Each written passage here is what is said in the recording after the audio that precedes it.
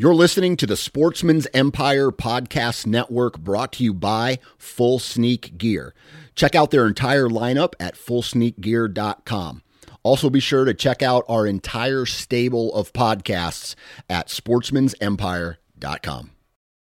New from Moultrie Mobile, the Feed Hub offers first-of-its-kind cellular connection and control for nearly any spin cast feeder on the market. When used with the Moultrie Mobile app, you can monitor feed and battery levels, run feeders on demand, receive alerts when feeders are clogged, and remotely adjust feeding times. The Feed Hub is ideal for anyone who maintains feeders. Remove the guesswork and save time by planning feeder maintenance before you drive to your hunting property. For more information, visit moultriemobile.com.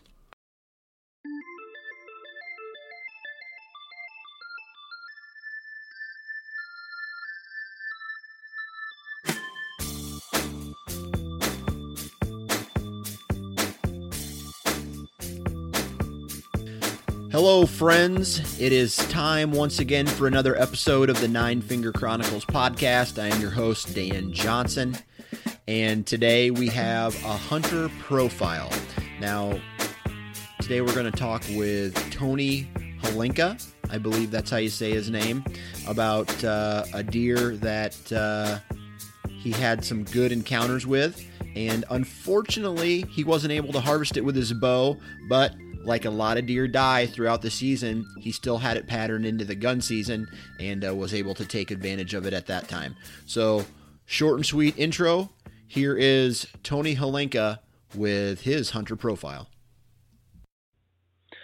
On the phone with me now is Tony Holinka from Wisconsin. How's it going today, Tony?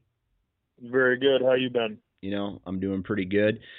This weekend was absolutely gorgeous, so I got out with the family and we did a little shed hunting, but it was basically just to get the kids out and about, out in the timber, stretch some legs and stuff like that. But we didn't find any sheds, but still had fun.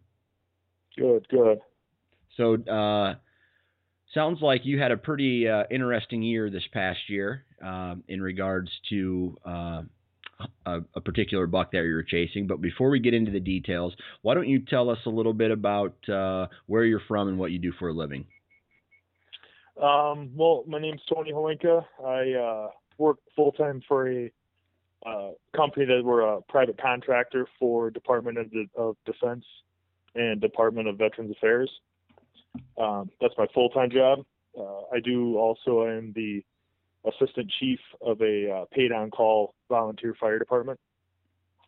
So I do that. When I'm not working and doing that, I spend as much time with my family out in the woods hunting and fishing and having fun like that. Perfect. So you hunt in an area called the Driftless area of Wisconsin. Explain to me what the Driftless area is. What it is during the last ice age, none of the glaciers that came through this area, they didn't touch this area. They kind of broke apart and for whatever reason didn't touch this area. So a lot of the hills and the topography that we have here is very steep, very rocky, wooded, but it almost kind of looks like a mini Rocky Mountains. I mean, there's steep valleys and gorges and coulees and everything all wooded, and it's very, very nice and tends to have some very big animals here. Gotcha. So what part of the state is that in? Well, I'm from La Crosse, which is right on the Mississippi River border between Wisconsin and Minnesota, and we have Iowa just to the southwest of us. So kind of right where Wisconsin, Minnesota, and Iowa meet is kind of the heart of the Driftless area. Gotcha. So it's not really flat, a lot of ups and downs. No, exactly. You're hiking up hills all the time. Gotcha. My in-laws have a cabin in northeastern Iowa right on the Mississippi River, and until you get to the farmland between the river and the the river and the actual farmland, it is really steep and hilly. Now, I don't know what that's like compared to the driftless area, because I can honestly say I've never been there, but I know that it holds a lot of big deer for the pure and simple fact that it's hard to get to where the deer are living. Mm-hmm. I know on our property, from the valley floor to the top of the ridge, I believe the last time I looked on a map, it had it at like a 400-foot difference. Oh boy. So, and I mean, some of these valleys are, straight up, or some of them kind of, go easy up, but a lot of them are, you're probably looking at 30 to 40 degrees up. Okay. So in this driftless area, or on this, first off, let's talk a little bit about the property that you're hunting. It's you on the notes here. It says you own 100 acres, or your family owns 100 acres in this area. Explain to us a little bit about the topography and the terrain of this farm. The property we have, like say, the 100 acres, and probably 97 of it is wooded. It's one big valley in the shape of a dog's leg. So it kind of bends in the middle, and, we can hunt the valley on either hillsides. And we do have some fields, put in some food plots, but we have agricultural land to the west of us. They put corn and soybeans up. And then to the west of us is, to the west of us is the corn and soybeans, and to the east of us is CRP land. Got ya. And how do the deer, how do they typically move through this property? Sometimes it's kind of hard to say, because like I say, we've only had it 5 years. A lot of times we will catch deer moving from the CRP side and moving up across our valley into the fields at night. Okay. So they're crossing the entire valley to get to the egg fields. Okay. Mm-hmm. I mean, we do have some bedding areas on our land that we've found so far, but most of the bedding areas up on this portion of the property that we don't own, but we kind of have the roadway from the bedding to the food. Okay. Got that locked in. So is it big open hardwoods, or is it thicker in areas, or tell me a little bit about how that is it? I mean, is it thick timber? Is it not so thick timber? It really depends on which part. There's certain areas of it where we have big oaks, or we have a creek running through the bottom of it, so down around the creek can get thick. We do have along the side where the agricultural land is, it can get really thick and thorny up in there. But I would say most of it is your big hardwood timber. Okay. So let's see here. When you said you have a couple, you do a little bit of food plotting, and you said it's 97. What did you say? 97 acres of the 100 is in basically timber. Yeah. Whereabouts are you putting these food plots, and what are you typically planting? Right on the bottom is we have essentially two long, narrow food plots that the previous owner had in a food plot. And we kind of, our first introduction into doing food plots, we just got a plow, plowed it up, and did like a broadcast grass that we put in there. Okay. We've tried different things. We tried corn one year. We got a friend of us gave us some corn, so we put corn in there, and that seemed to work nice, because we never picked the corn or anything like that. And then once after gun season, we kind of knocked it down a little bit so the deer would have an easier chance at eating it, and that seemed to work okay. This last year we put turnips, and I think we might stick with the turnips this year, because after gun season, when it was really cold out and all the agricultural fields were picked, that seemed to just be torn apart by deer. And unfortunately, The fields are small and we really can't make them any bigger. It got everything got eaten within a month. I mean, it was just everything was all gone there. Gotcha. So, aside from food plots, how do you approach? I take it that you're not the only one who hunts this property. Do you guys go in as a team and set up stands, or is it kind of an every man for himself type of situation? It's a team. It's my father, myself, my sister, and a couple friends of ours, friends of my dad's that come out and we'll put up a stand for gun hunting, or they'll. One of our friends has a son that he brought youth gun hunting, and we kind of have stands in different areas, and we kind of just put up our stands, and wherever you want to hunt, you're really kind of open to whichever stand you want to. Nobody really has a specific stand unless they say something out loud and make sure everybody knows about it. So. Gotcha. So there is a little bit of, hey, I set this stand up for me, kind of stay away from it type of deal. Yeah. Okay. I mean, like the stand I put up this year, it was I put it up in an area where it's a steep hill. We don't have access from the top. So you have to walk up this whole big hillside to get to it. So it's kind of set aside mainly just because of nobody really wants to walk up this hill. Gotcha. Because it's so steep. So. Okay. Well, so tell me a little bit about how you enter a season. I mean, other than maybe putting up a couple tree stands, maybe trimming out some. I mean, are you guys going in and maintaining every one of these stand locations in the summer or early fall, or because I think, correct me if I'm wrong, Wisconsin season opens like halfway through September, right?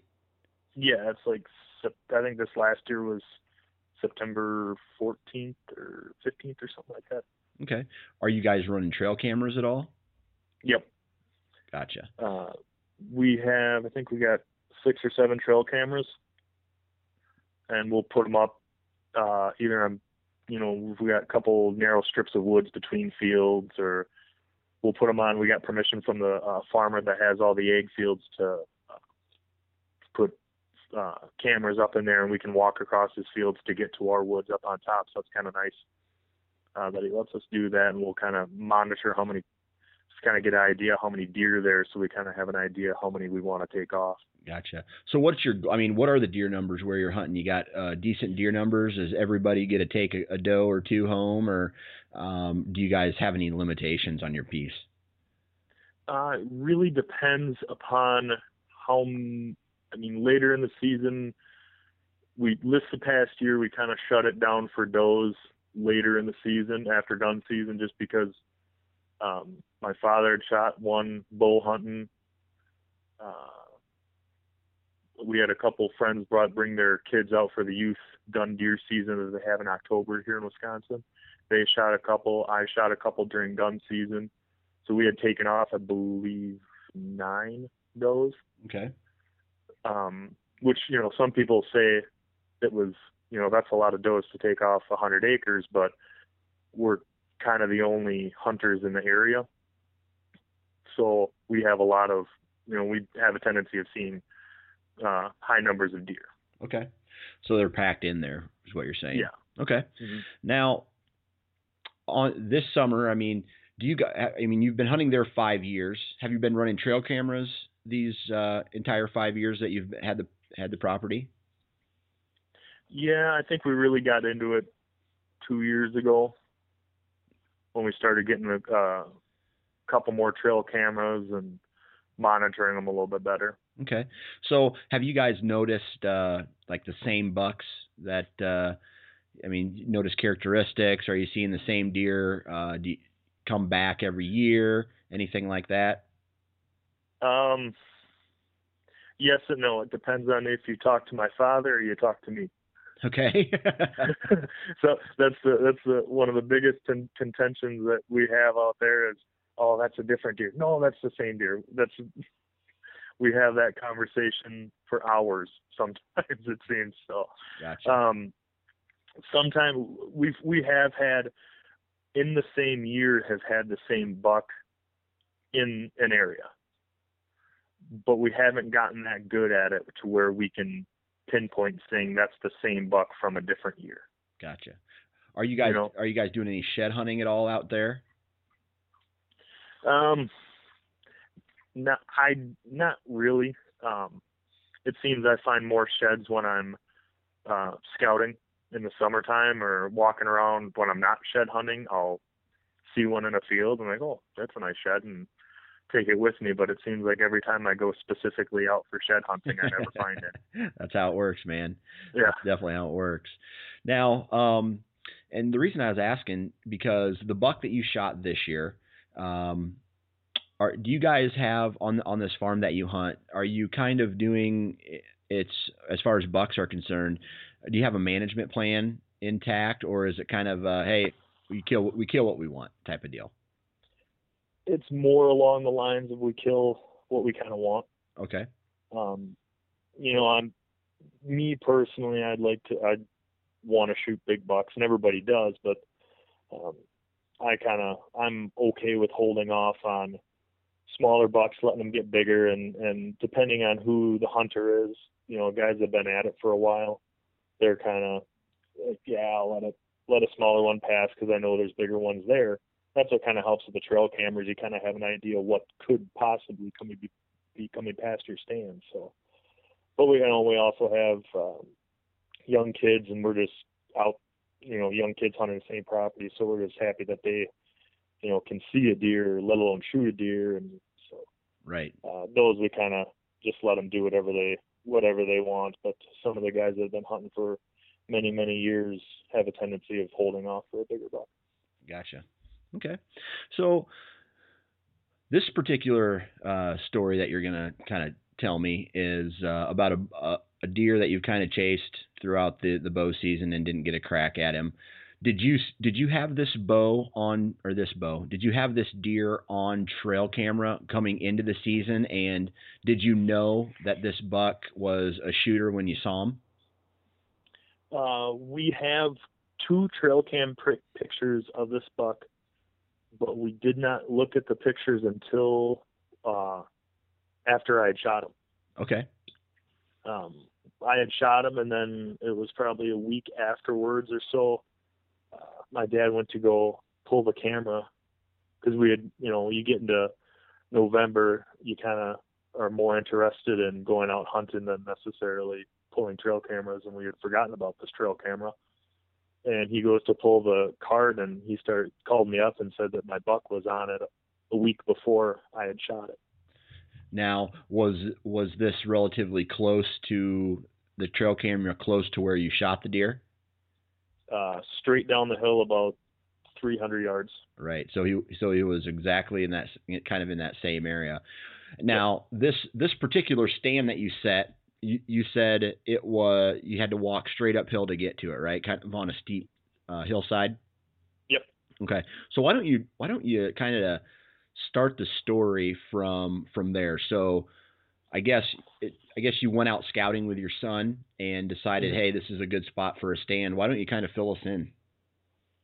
Yeah, it was mid-October. Me and my son needed to stretch our legs out, so I grabbed a stand and kind of figured we'd walk up into this area because I had seen deer moving through this area during gun season, but I'd only see glimpses of them or just little parts, and I couldn't tell what kind of deer it was before I shot, so it always kind of frustrated me. So I figured I could put a bow stand up in this hillside. So me and him walked up in there, and I found on the hillside there's 2 trails, and I put the tree stand right in the middle of the 2 trails, thinking maybe I might have to move it once I start hunting it, or have to move a stand so I can get a better shot at a deer or anything like that. So that was mid-October. I let it sit for a couple of weeks, and then did not hunt it bow hunting until October 30th, 31st time.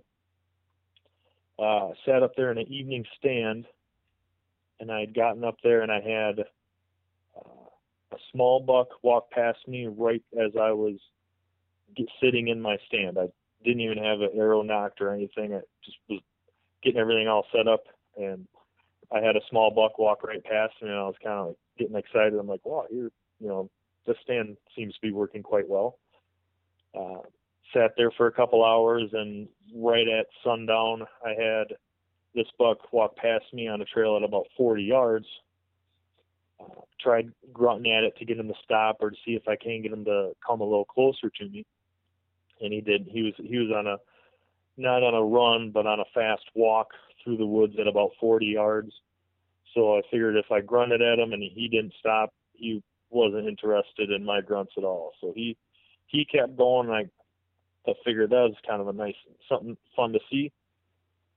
So the next day, I hunted in the morning, went in the same stand, walked up the same way into the tree stand, and probably at about 8:30, 9 o'clock, on the opposite hillside from me, I'm hunting on the top, and you look over across the valley to the opposite hillside, I see this big buck running from the top of the hill all the way down to the bottom, all the way up to the top, all the way down to the bottom, probably about 5 times. And I'm glassing him with my binoculars, and I can see the big wide buck, and I'm like, I bet you that was the same buck I saw last night. So I go, oh, I bet you he's getting kind of excited because it's getting towards the rut.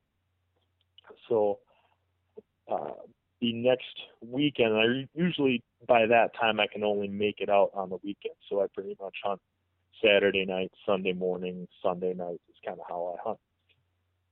That next weekend, we were going to go hunt, and I went to go hang a stand. I got there early. I went to go hang a stand for my sister for the gun season, which made me a little bit late getting to my bow stand. And as I'm walking up the hill to my bow stand, I see a big buck about 20 yards away from my bow stand. And I pull up my binoculars and I look, and I'm like, oh, it's that same buck I had walking past me last week and on the hillside. So I'm like, well, I got really excited. And I sat there and hid behind a tree and watched that buck walk all the way past my area and go into a different area. So then I hunted that night, and I actually had probably about a 18-inch 8-pointer stop at about 30 yards from me, and I was really tempted on taking a shot on that one, but I knew I had this big buck coming through pretty regularly, and I had seen him pretty regularly, so I opted not to shoot that buck and let him get bigger another year. And then after November 8th, I had hunted a couple spots and didn't really see too much deer after that. And we had kind of left the woods out a little, kind of left the woods for a little bit to get ready for gun season, to make sure we had all the, supplies we needed and make sure our guns were sighted in and everything that you need to do for gun season. I got a question real quick about, you're accessing this particular bow stand from the bottom of the valley and you're walking uphill. Mm-hmm. Is the wind in your face, or are you kind of not really paying attention to the wind? At that time, the wind's in my face. It was a south wind going into my face, and I would love to be able to approach it from uphill in case if the wind was from the north. Unfortunately, I don't have permission to approach it from that way, so I only hunt that stand with the south wind. Okay, so you're very specific. Yeah, okay. That's one thing I've kind of made a goal myself this last year, is to be very specific on the wind and how because I'll have a stand where I'll put in, I may not even hunt it all season because every time I go, the wind's not right for it, so I'll just kind of let that sit. So. Now, as far as a morning or an evening hunt, is this particular stand a morning or an evening stand, or is it just kind of when the conditions are right stand? I think I saw more deer in the morning. However, I wouldn't be afraid to hunt it morning or evening, or a lot of these times I'd sit from sun up till sundown. Okay. And just either sit in the stand or go and move to a different stand in the afternoon to get a little different view for the afternoon. But okay.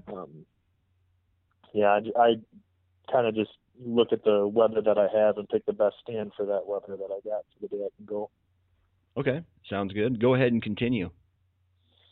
An hour, let's see, opening day of gun season, I had doe come in the morning and shot her. She had walked in. We had gotten opening morning. We had gotten about 2 inches of snow, but it was a real wet, heavy snow that clung to the branches of every single tree. So it was kind of real hard to see through the woods. And I had a doe walk up to me, and we're, more than willing to take some does and fill the freezer. So I had shot a doe that morning, and then that afternoon got up into the same stand I bow hunted in because I had some deer that I could see down in that area from my gun stand. And I can, these stands are, I think, GPS, I think they're like 108 yards apart. They're not too far apart. So you shot a doe with your bow, right? Yeah, early season. Yeah. Early season. Yep. Mm-hmm. So I got that evening. I got up in my stand 1:00, and I didn't see anything yet until 3:00 when off to my left at 40 yards, where I first originally saw the buck the first time later in October, was this buck walking broadside. And I got it about 40 yards, bleeded at it, and it stood broadside. Shot it, hit it right in the lungs, and it ran about 50, 60 yards, and then stopped, and it was given it was probably going to die right there, but I don't want them to suffer any more than they have to.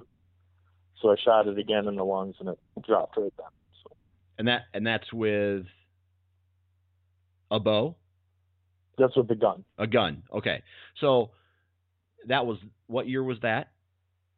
That was this past year. That was 2015. Okay, 2015. From that bow stand, you shot that buck. Yes, sir. Okay.